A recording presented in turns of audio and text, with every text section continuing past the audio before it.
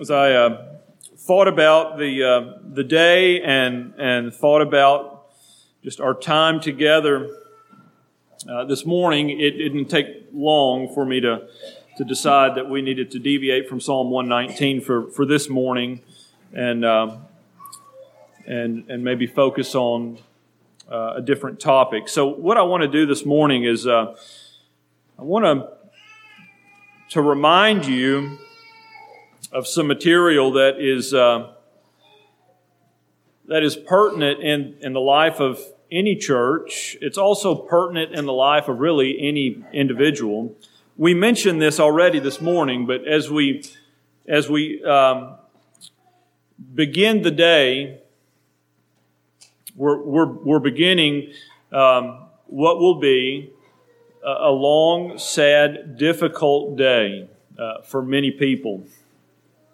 It's a day that will be characterized by grief. And grief is something that we are all going to deal with in a world that is under the curse of sin. Those two will always go together. There isn't an individual in this room who will not one day, if it's not today, be impacted deeply by the heaviness of grief.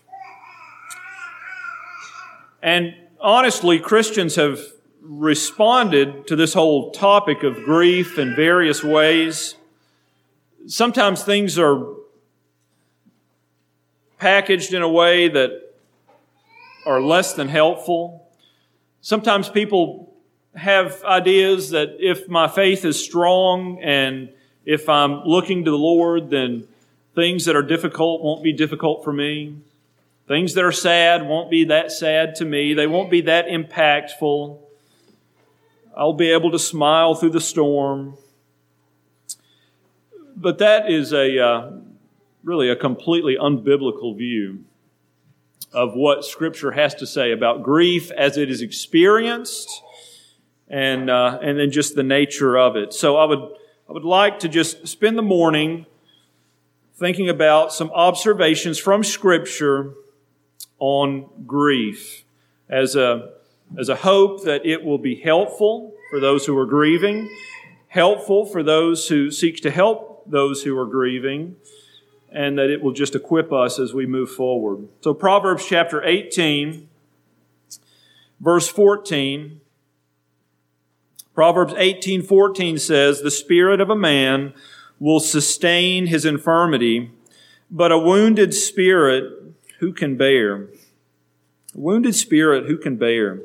Now this is wounded spirit. The wound could come from many different areas, but Proverbs here Solomon is making the acknowledgement that it is excruciatingly difficult to bear up under a wounded spirit. You could also translate that a broken heart, a crushed heart. Grief is very difficult. The first thing that I want us to think about is just how do we understand what we're talking about even when we're talking about grief? Grief is really a complex thing. It's grief and sorrow or grief and sadness. Those really aren't the same thing. Sadness is a part of grief, but it's not all of it. When we talk about grief, we're talking about a mixture of all kinds of emotions that make up a process that people go through. Proverbs chapter 13 helps us when we think about a source of grief.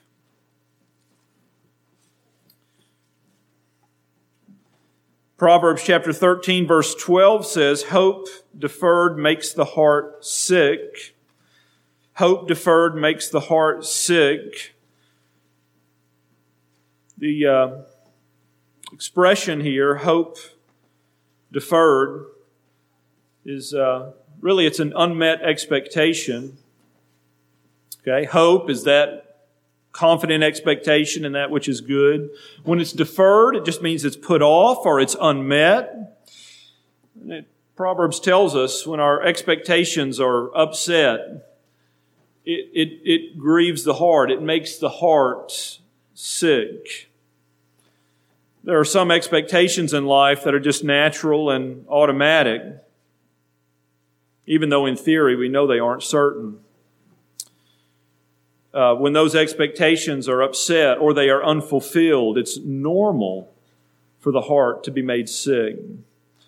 You know, one of the most helpful observations that can be made about grief is that it's normal. It's normal. It doesn't feel normal. It certainly doesn't feel good.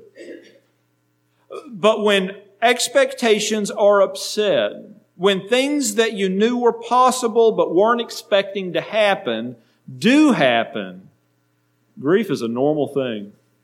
It's a normal response. It's a normal reaction. Job says in Job chapter 3, the statement that's a pretty familiar statement, that which I feared has come upon me. That which I feared has come upon me. In a sense, we could say Job is communicating here, I knew that it was possible. If it wasn't possible, I wouldn't have feared it. I knew that it was possible, but I did not expect for it to happen. This can be the case as it relates to the loss of a loved one. We could apply this to even thinking about Lisa. So many of us expected that she was going to make it. She was doing well, and then took a quick turn. The circumstance wasn't expected, at least the timing. But there's also other expectations that get upset, that are very difficult to endure. So, for example, Psalm 13.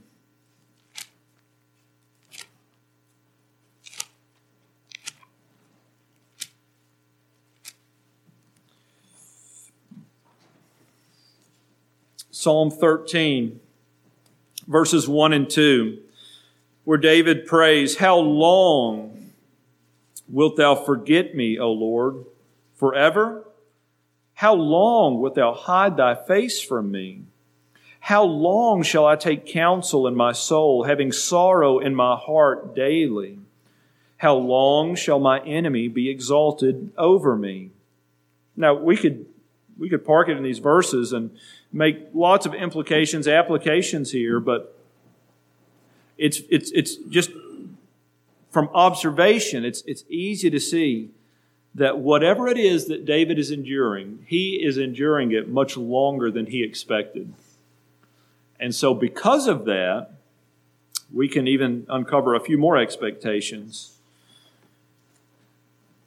In Psalm 13, it seems as though David expected that he would be able to detect the nearness of the Lord's presence more than he was in that scenario. And that expectation has been upset. Lord, where are you? How long? The heart is made sick. Again, it's pretty evident from the text, how long will you hide your face from me? That David was longing to feel the comfort of the Lord's presence that he just was not. Grievous circumstances can take on a life of their own in ways that we did not expect. It is true that when you walk through the floods, that the Lord will be with you. When you walk through the fires, He will be with you. But He may not always be with you the way you're expecting that to look. God's presence and the promise of God's presence is not the promise of the absence of suffering. And sometimes our expectations can be upset. in those kinds of scenarios. Or Lamentations. We've talked about this a good bit out of the book of Lamentations. The book begins with, and this word is used to open up several of the chapters. In the Hebrew Bible, the book of Lamentations is just titled How. How. That's how the book starts out. How? This is a question that refers to expectations. How could it possibly hurt this much? You know, I don't care how long you have to prepare yourself for the loss of a loved one. You do not possess the cognitive ability to prepare for a crushed heart. We just don't. How? How could I feel this weak? How could we be here?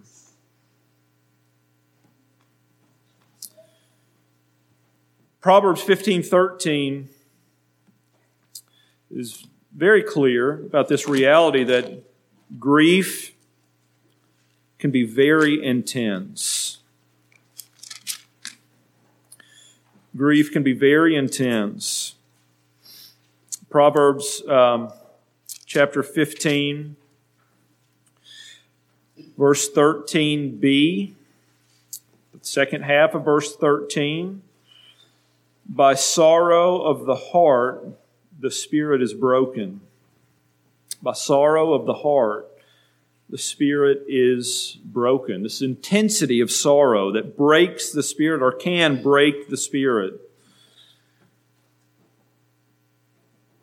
Proverbs 14, verse 10, the heart knows his own bitterness, and a stranger does not intermeddle with his joy. Really points us to the fact that thinking about grief and sorrow, it can be a very lonely experience. You can feel like no one else really understands. You know your heart, you know your struggle. Those around may seem tone deaf to your experience. Well, this is a difficult thing. And so identifying these kinds of realities can be helpful for a few reasons. Number one, as I mentioned earlier, it's helpful because it is normal for intense grief to be very difficult. It's normal. For those who have a strong faith, to experience severe pain in times of loss. Honestly, not only is it normal, it's right that would happen. Secondly, it can be helpful because many times identifying the source of grief, this upset expectation, can help bring a little bit of clarity of just how do we deal with something like this. So many times people who are grieving can be hyper-focused on trying to figure out, why has God allowed this painful event into my life? Or some kind of a question like that. Many times in sudden loss, in pain and sorrow, we can become hyper-focused on a lot of the whys, unanswered questions. And you know, sometimes people have the idea that it's wrong to question God in times of sorrow and times of grief. You know, that's an unbiblical position, don't you? It's not wrong to question God. The Bible is full of questions to God from people who are grieving.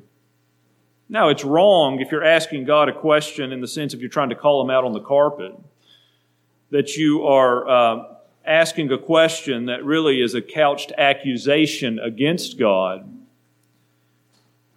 But Scripture has plenty of questions from those who are grieving, including Jesus Christ in the garden. toward God. You could say that even about Christ on the cross, Psalm 22. But, we can ask our questions, and we're invited to do that in lament. But if we had all of our questions answered, we'd still be grieved. Our heart would still be crushed. Our countenance would still be sorrowful. And that's because we do not grieve primarily because we don't have answers to particular questions that nag us. We grieve because we have a crushed heart. You've heard me go through this before, but I'll do it again. As you work through grief in your heart, and again, we're thinking through observations here. Really, as we are trying to think biblically about grief, we're in categories of trying to think through some areas of true and false, but we're also trying to think in areas of wisdom. How do we think through this in a wise way? How do we walk through this, work through this in a wise way in light of the facts that we do have? And so working through grief in your heart, it's kind of like arranging a room in your house. Okay, and you've heard me talk about this before. But you don't get to decide what's in the room. You simply get to arrange the room. God in His sovereignty has brought about the circumstances in my life and in your life. We don't get to choose those things. We simply get to respond to them. We acknowledge those. We interpret those. We have to figure out what to do with those. And so many times, people who are grieving wish they could just simply forget about or even be unmoved by a tragic event that God has allowed in their life.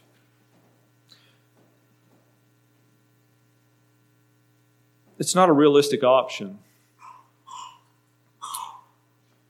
Sometimes people wish that they could just replace the sadness by thinking about all their blessings. Well, it is good to count your blessings, but counting your blessings is never a strategy for forgetting reality. And counting your blessings is never a strategy that God gives you to ignore something that He's allowed in your life. One of the things that I think is helpful as we think about just the normality of grief and working through grief, another statement that we should make sure we understand is that grieving is not a sin. Prolonged grieving is not a sin. As a matter of fact, there are some things that happen to you that every time you think about those things, in some way you're going to grieve. And it's right that you do that.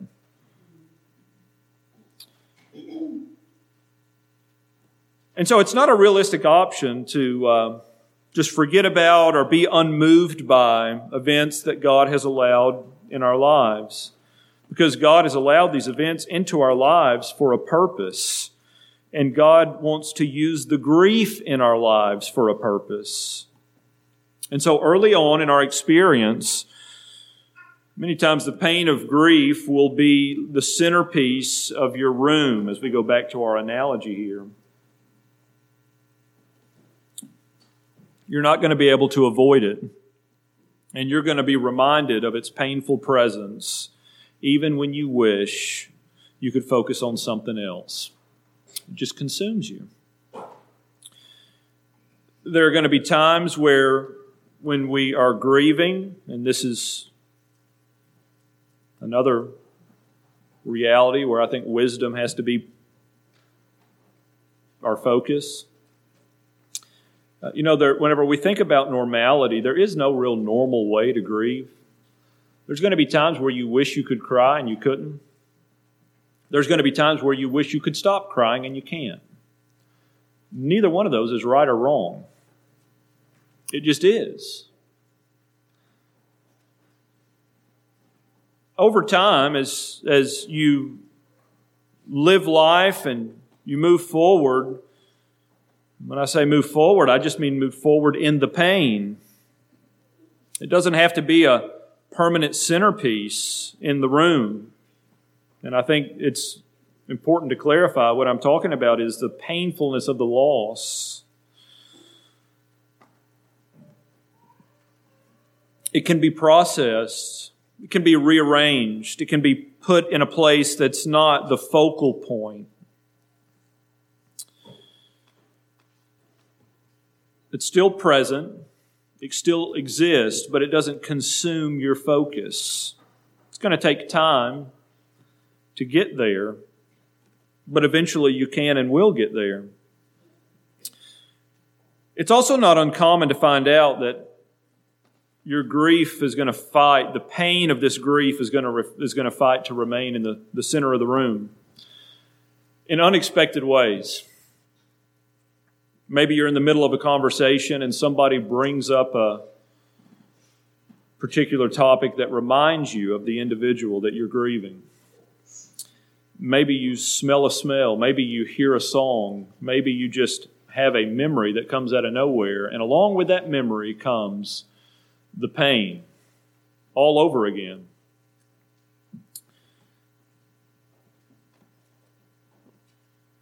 Well, that's hard. That can be difficult. In some ways, that can be embarrassing, depending on where you are.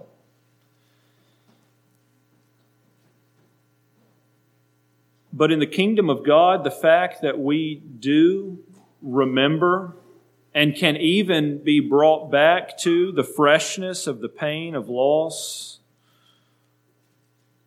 is a blessing, if we think about it the right way. It's a blessing in the sense of the Lord gives us this capacity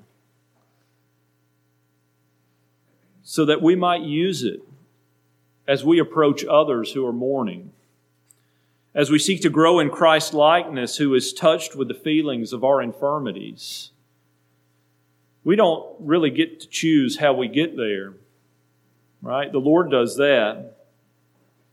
We just get to choose how to respond to what He puts in place. I mean, I think a great example of this was last week whenever Brother Aaron was leading the song service, and I can't remember now exactly all the comments that he made, but one of the comments was that those who have gone through this kind of loss are reminded that they're feeling, those who they love are feeling the same kinds of things that we felt. And it draws your heart toward them in compassion, in love, and in care.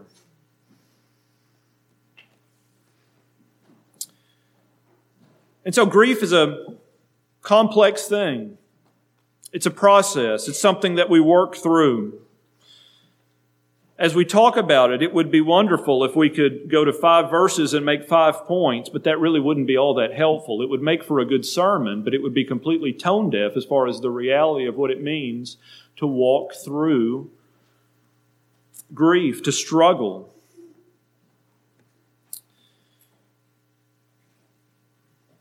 And so secondly, as we think about this topic,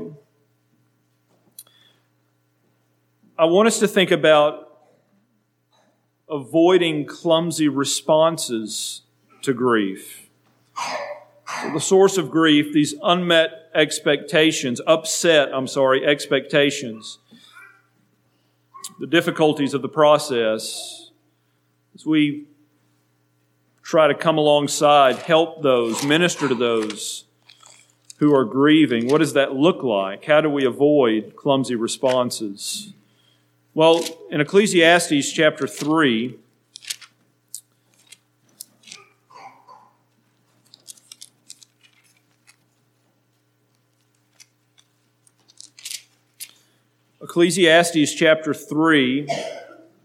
I want to read 3 passages that are not in sequence. So I'm going to read verses 1, 4, and 11. Ecclesiastes 3, verses 1, 4, and 11. So Ecclesiastes 3:1, to everything there is a season, and a time to every purpose under the heaven. Verse 4, there is a time to weep and a time to laugh, a time to mourn and a time to dance. And then verse 11, He has made everything beautiful in His time. Also, He hath set the world in their heart, so that no man can find out the work that God maketh from the beginning to the end. Well, three realities that are pointed out in this cluster of verses. To everything there's a season. There is a season to weep and a season to mourn. And God has made everything beautiful in its time. So as we think about responding to grief, it's very helpful for us to understand that grief is difficult, but that doesn't mean that grief is bad. Grief is difficult, but it doesn't mean that it's bad. According to Ecclesiastes 3:4, there's a season where it is appropriate. As a matter of fact, we probably would not go this far if Scripture didn't, but according to Ecclesiastes 3:11, there are seasons where grief and mourning are beautiful in their time. It's a good thing. It's a right thing. God's estimation of it is that it's a beautiful thing. And so as difficult as it can be to watch a loved one grieve, God has not given us the task of trying to eliminate another person's grief. Okay? Our task is not to eliminate grief as we try to minister to those and be helpful to those who are grieving. And it's worth noting that while we cannot eliminate an individual's grief, we can certainly add to it.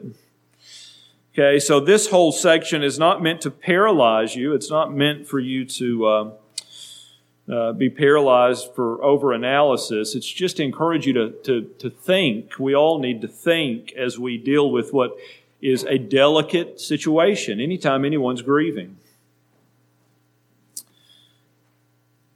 So we can't eliminate the grief, but we can add to it. And it's worth noting here, as we think about this in some practical ways, that the old adage that there's no such thing as a stupid question does not apply here. Okay. There are tons of stupid questions as it relates to interacting with people who are grieving. A couple of passages that can highlight an important guide for us as we interact with anyone who's grieving. You can turn there if you like, but I'm just going to hit the part that I'm looking for. Proverbs chapter 15, verse 23b, the last part of verse 23 says, "A word spoken in due season, how good is it?" A word spoken in due season. You know what that means? It means the right word at the right time. Okay? The right word at the right time. Now, these are all wisdom principles. Don't you wish that it then gave us a long list of scenarios and the right word to speak in those scenarios, but it doesn't. And so you're going to have to use wisdom here and discernment. The point here is there's plenty of truth that could be spoken. As we think about being helpful, our job is to try to discern the right truth at the right time for the right person. Proverbs 25:11 is the same principle here. A word fitly spoken is like apples of gold and pictures of silver. And really, it's just simply a call for us to take a little bit of time and think about what we're going to say and if it's the right setting to say it. You know, Jesus told His disciples before He was ready to depart, I have many things to say to you, but you cannot bear them now. That means I have a lot that you need to know. I have a lot that I could say that could be applicable, but you cannot bear them now. I'm not going to say them now because it wouldn't be good for you. He later goes on to say He's going to send the Comforter to do that. Philippians chapter 2 also gives us some helpful guidance as it relates to a question that we ought to be asking ourselves before we go into a situation where we're trying to be helpful and serve, minister. Philippians chapter 2, verses 3 and 4. Let nothing be done through strife or vainglory, but in lowliness of mind let each esteem other better than themselves. Look not every man on his own things, but every man also on the things of others.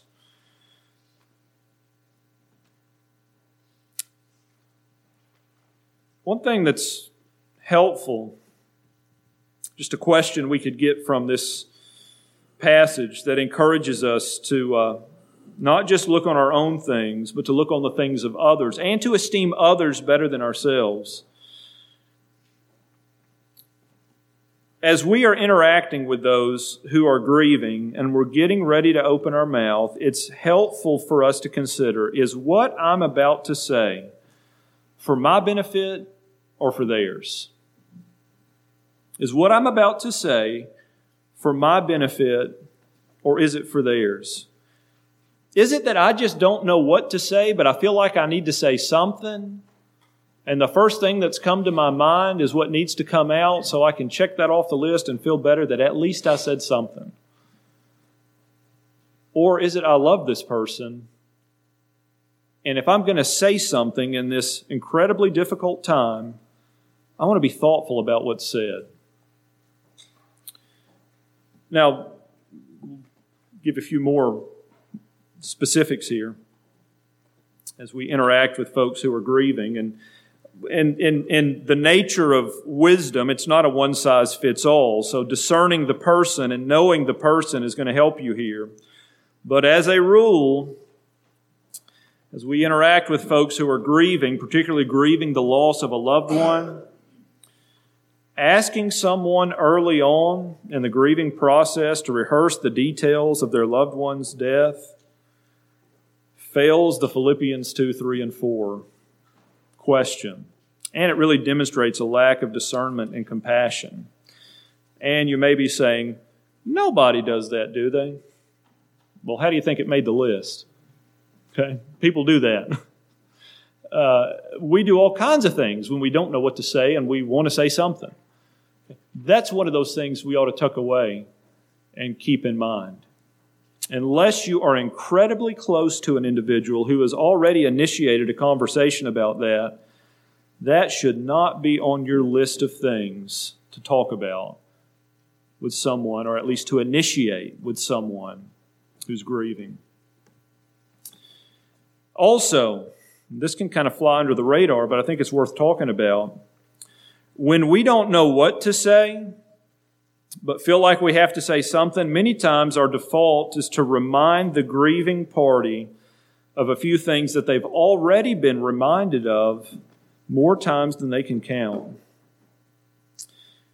Things like, I know your loved one's in a better place. Or things like Romans 8:28 or something to that nature. Now let me be clear when I say that. I'm not saying it's wrong to say these things. I am saying it's not always the right word at the right time.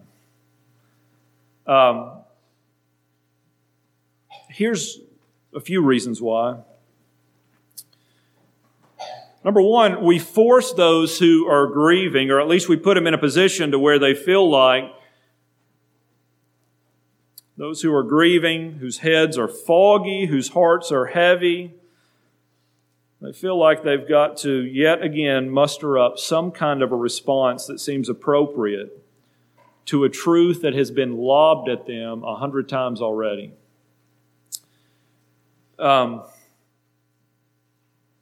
Some folks who are grieving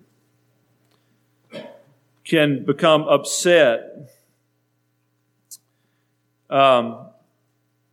because they believe the realities that we're saying to be true, and yet for some reason are still hurting, grieving, and struggling. So, for instance, your loved one is in a better place. I'm not saying that should never be said. I am saying that should not just be a default phrase that you throw out because you can't think of anything else to say. Because some who have tender consciences will acknowledge that reality and then will spiral into, if that's the case and I really believe that, why am I still hurting? Why isn't it better? Or Romans 8:28, this is working for good. Why is it that I am not comforted the way that I want to be by a verse like that?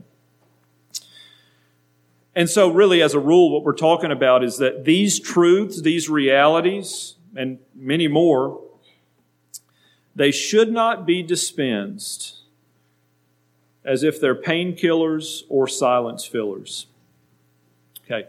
Our job, many times, as we're interacting with people who are grieving, our job is not to just fill the silence with noise, even if that noise comes with a chapter and verse from Scripture. Our job is not to try to kill the pain. Our job is to serve, to be attentive, to be discerning. And often a good place to start is Romans 12:15 as we think about what it means to weep with those who weep. It doesn't mean that you conjure up a good cry with somebody. It simply means that you are a compassionate, present friend who is attentive to the individual in front of you. So think about this. Think about the difference as far as our approach. Think about the difference in trying to be an investigator who collects details about an event. This is the one who's asking questions incessantly. Or maybe the difference in instructing someone by dispensing information that you think they need. Think about the difference in those two things, and then just simply being present with somebody as a friend in their grief and in their pain. You know, when we talk about this sort of ministry, the ministry of comfort, we really ought to primarily think about what does it mean to be a good friend in someone's time of need. I'm not their Savior. I'm not their teacher right now. I'm not an investigator trying to fill in all the details that my mind has not yet gotten. I'm a friend. What does it mean to weep with those who weep? Well, maybe it means giving them a hug. Maybe it just simply means that you embrace an individual and tell them that you love them.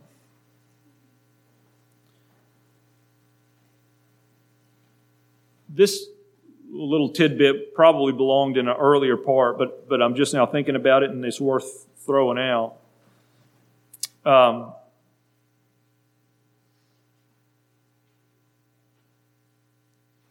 This should free you up to know that your most profound moments in life and the most profound words that come out of your mouth are probably not going to be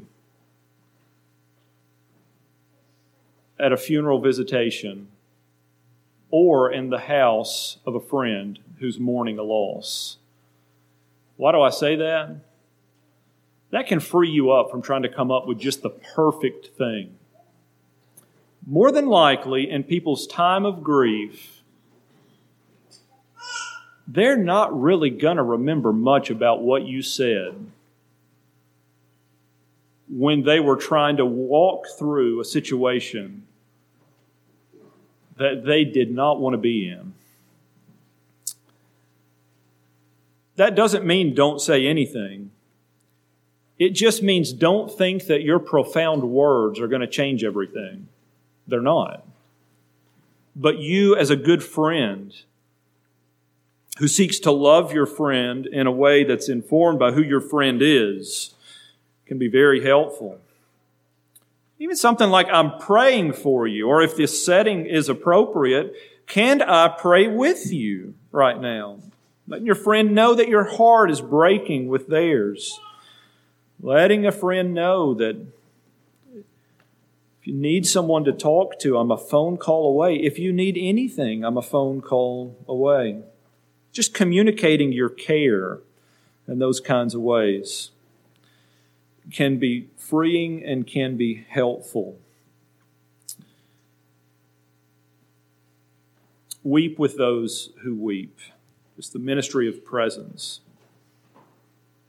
So, thinking about the source of grief, unmet expectations, unexpected disappointments.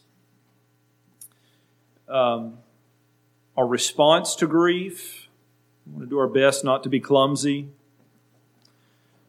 By the way, if you have been clumsy, join the club. Everybody else has too. If you are clumsy in the future, join the club. Everybody else will be too. The goal is that you're thinking about these things, and I'm thinking about these things as we move forward. I remember early on, this was whenever Ellen was dying of cancer, and she came to church one day, and she looked like she was miserable. And I remember I wanted to go back and to check on her, to see how she was doing. And the whole time, as I'm walking back to the back of the church where she's sitting, in my mind, I'm saying to myself, don't ask her how she's doing. Don't ask her how she's doing. Don't ask her how she's doing. And the reason is because I knew how she was doing. Anybody with two sets of eyes, or with two eyes, knew how she was doing. She wasn't doing well at all, and I didn't want to ask her a question that she was going to have to lie about and pretend like she was doing okay. So I'm thinking, don't ask her how she's doing. Don't ask her how she's doing. And then I get there. Anybody want to guess what I asked her? Okay. Well, that didn't ruin her day. That wasn't a profound moment in any of that. And so while we want to avoid clumsy responses, your clumsy response does not define the moment. So you pick up, you move on, and you seek to be wiser next time. Okay? So it's not meant to paralyze. It's just meant to equip. And then the third thing that we ought to keep in mind, and this is helpful for lots of reasons, we think about our responses to grief, is that when it comes to comfort, we do want to minister comfort. We do want to be helpful. But really, we want to help and remind ourselves that there is a companion in grief who is far more able to help than we are.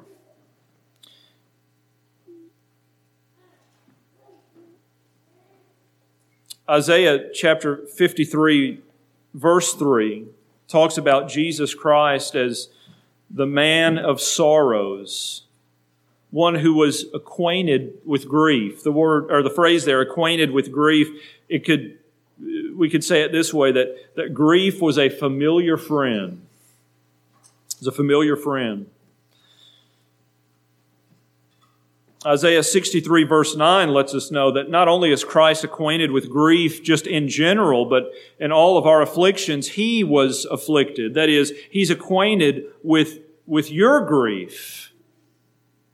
Christ is a companion in grief. Rather than the follower of Christ having this idea that I've got to be strong for Jesus' sake. I've got to put on a show, a facade for Jesus' sake. I can't be weak because I'm a Christian and I want to bring honor to the name of Christ by appearing to be strong in heavy trials. No, that's not it. If we would honor Christ in our grief and in our suffering, then we will walk with Him. We will seek comfort from Him. We can come to Him in all the rawness and in all of the transparency that the biblical writers come to Him. Why? Because He's acquainted with our grief. He's our companion in our grief. He's not ashamed of our weakness. As a matter of fact, Hebrews 2, 9 through 11 tells us He's not ashamed to identify with us in our weakness and in our suffering. He's not ashamed to call us brother or brethren. We're with Him. The experience of grief can be awkward for both the griever and the ones who are trying to help. Relationships can get tense, at least for a little bit, by clumsy things being said. People can seem standoffish because maybe they don't know what to say. Hebrews chapter 13, verse 5 lets us know that in our grief and in our suffering and in our difficulties and just in life in general, we can be sure of this reality, that Jesus Christ will never leave us and He will never forsake us. There's never going to be a time where He doesn't know what to do and He just leaves us to ourselves, where we're abandoned, where we're alone. He's a faithful friend. And then in Hebrews chapter 4, verse 15 and 16,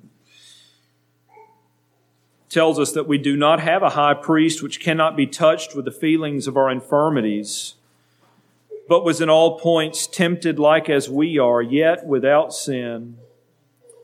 Let us therefore come boldly to the throne of grace, that we may obtain mercy and find grace to help in our time of need. As we come to God through Christ, He has an unlimited supply of help, just the right kind of help for what we need when we need it. And so for those who would minister to people who are in grief, we point them to Christ, the one who comforts, the one who is acquainted with the affliction, the one who has help for those who need it. And for those who are in the midst of grief, we go to Christ again and again and again and again and again as we seek to walk through what He has allowed. And one of the purposes for that is that we might draw near and find that His grace is sufficient in our time of need. And so those are some thoughts on observations as it relates to grief. It's helpful to understand grief. It's helpful to think wisely about ministering to those who are grieving. And then it's also helpful to know where our comfort lies in our companion in the midst of grief. Let's pray. Father, we acknowledge that today is and will be a heavy day. It's a day that will be characterized by grief as we have final visitation and funeral for Lisa. And yet, Lord, it is according to Ecclesiastes 3, it is right that it will be characterized that way. And so I pray that you would bless the friends and family to find your grace to be sufficient. I pray that as we as a body try to minister to those that we love and care for, would minister with wisdom. And Father, we pray that you would bless us with the presence of your comfort and help in your Son, Jesus Christ, as we walk through the day and as the family moves forward into the days ahead, into the days ahead. We pray these things in Jesus' name. Amen.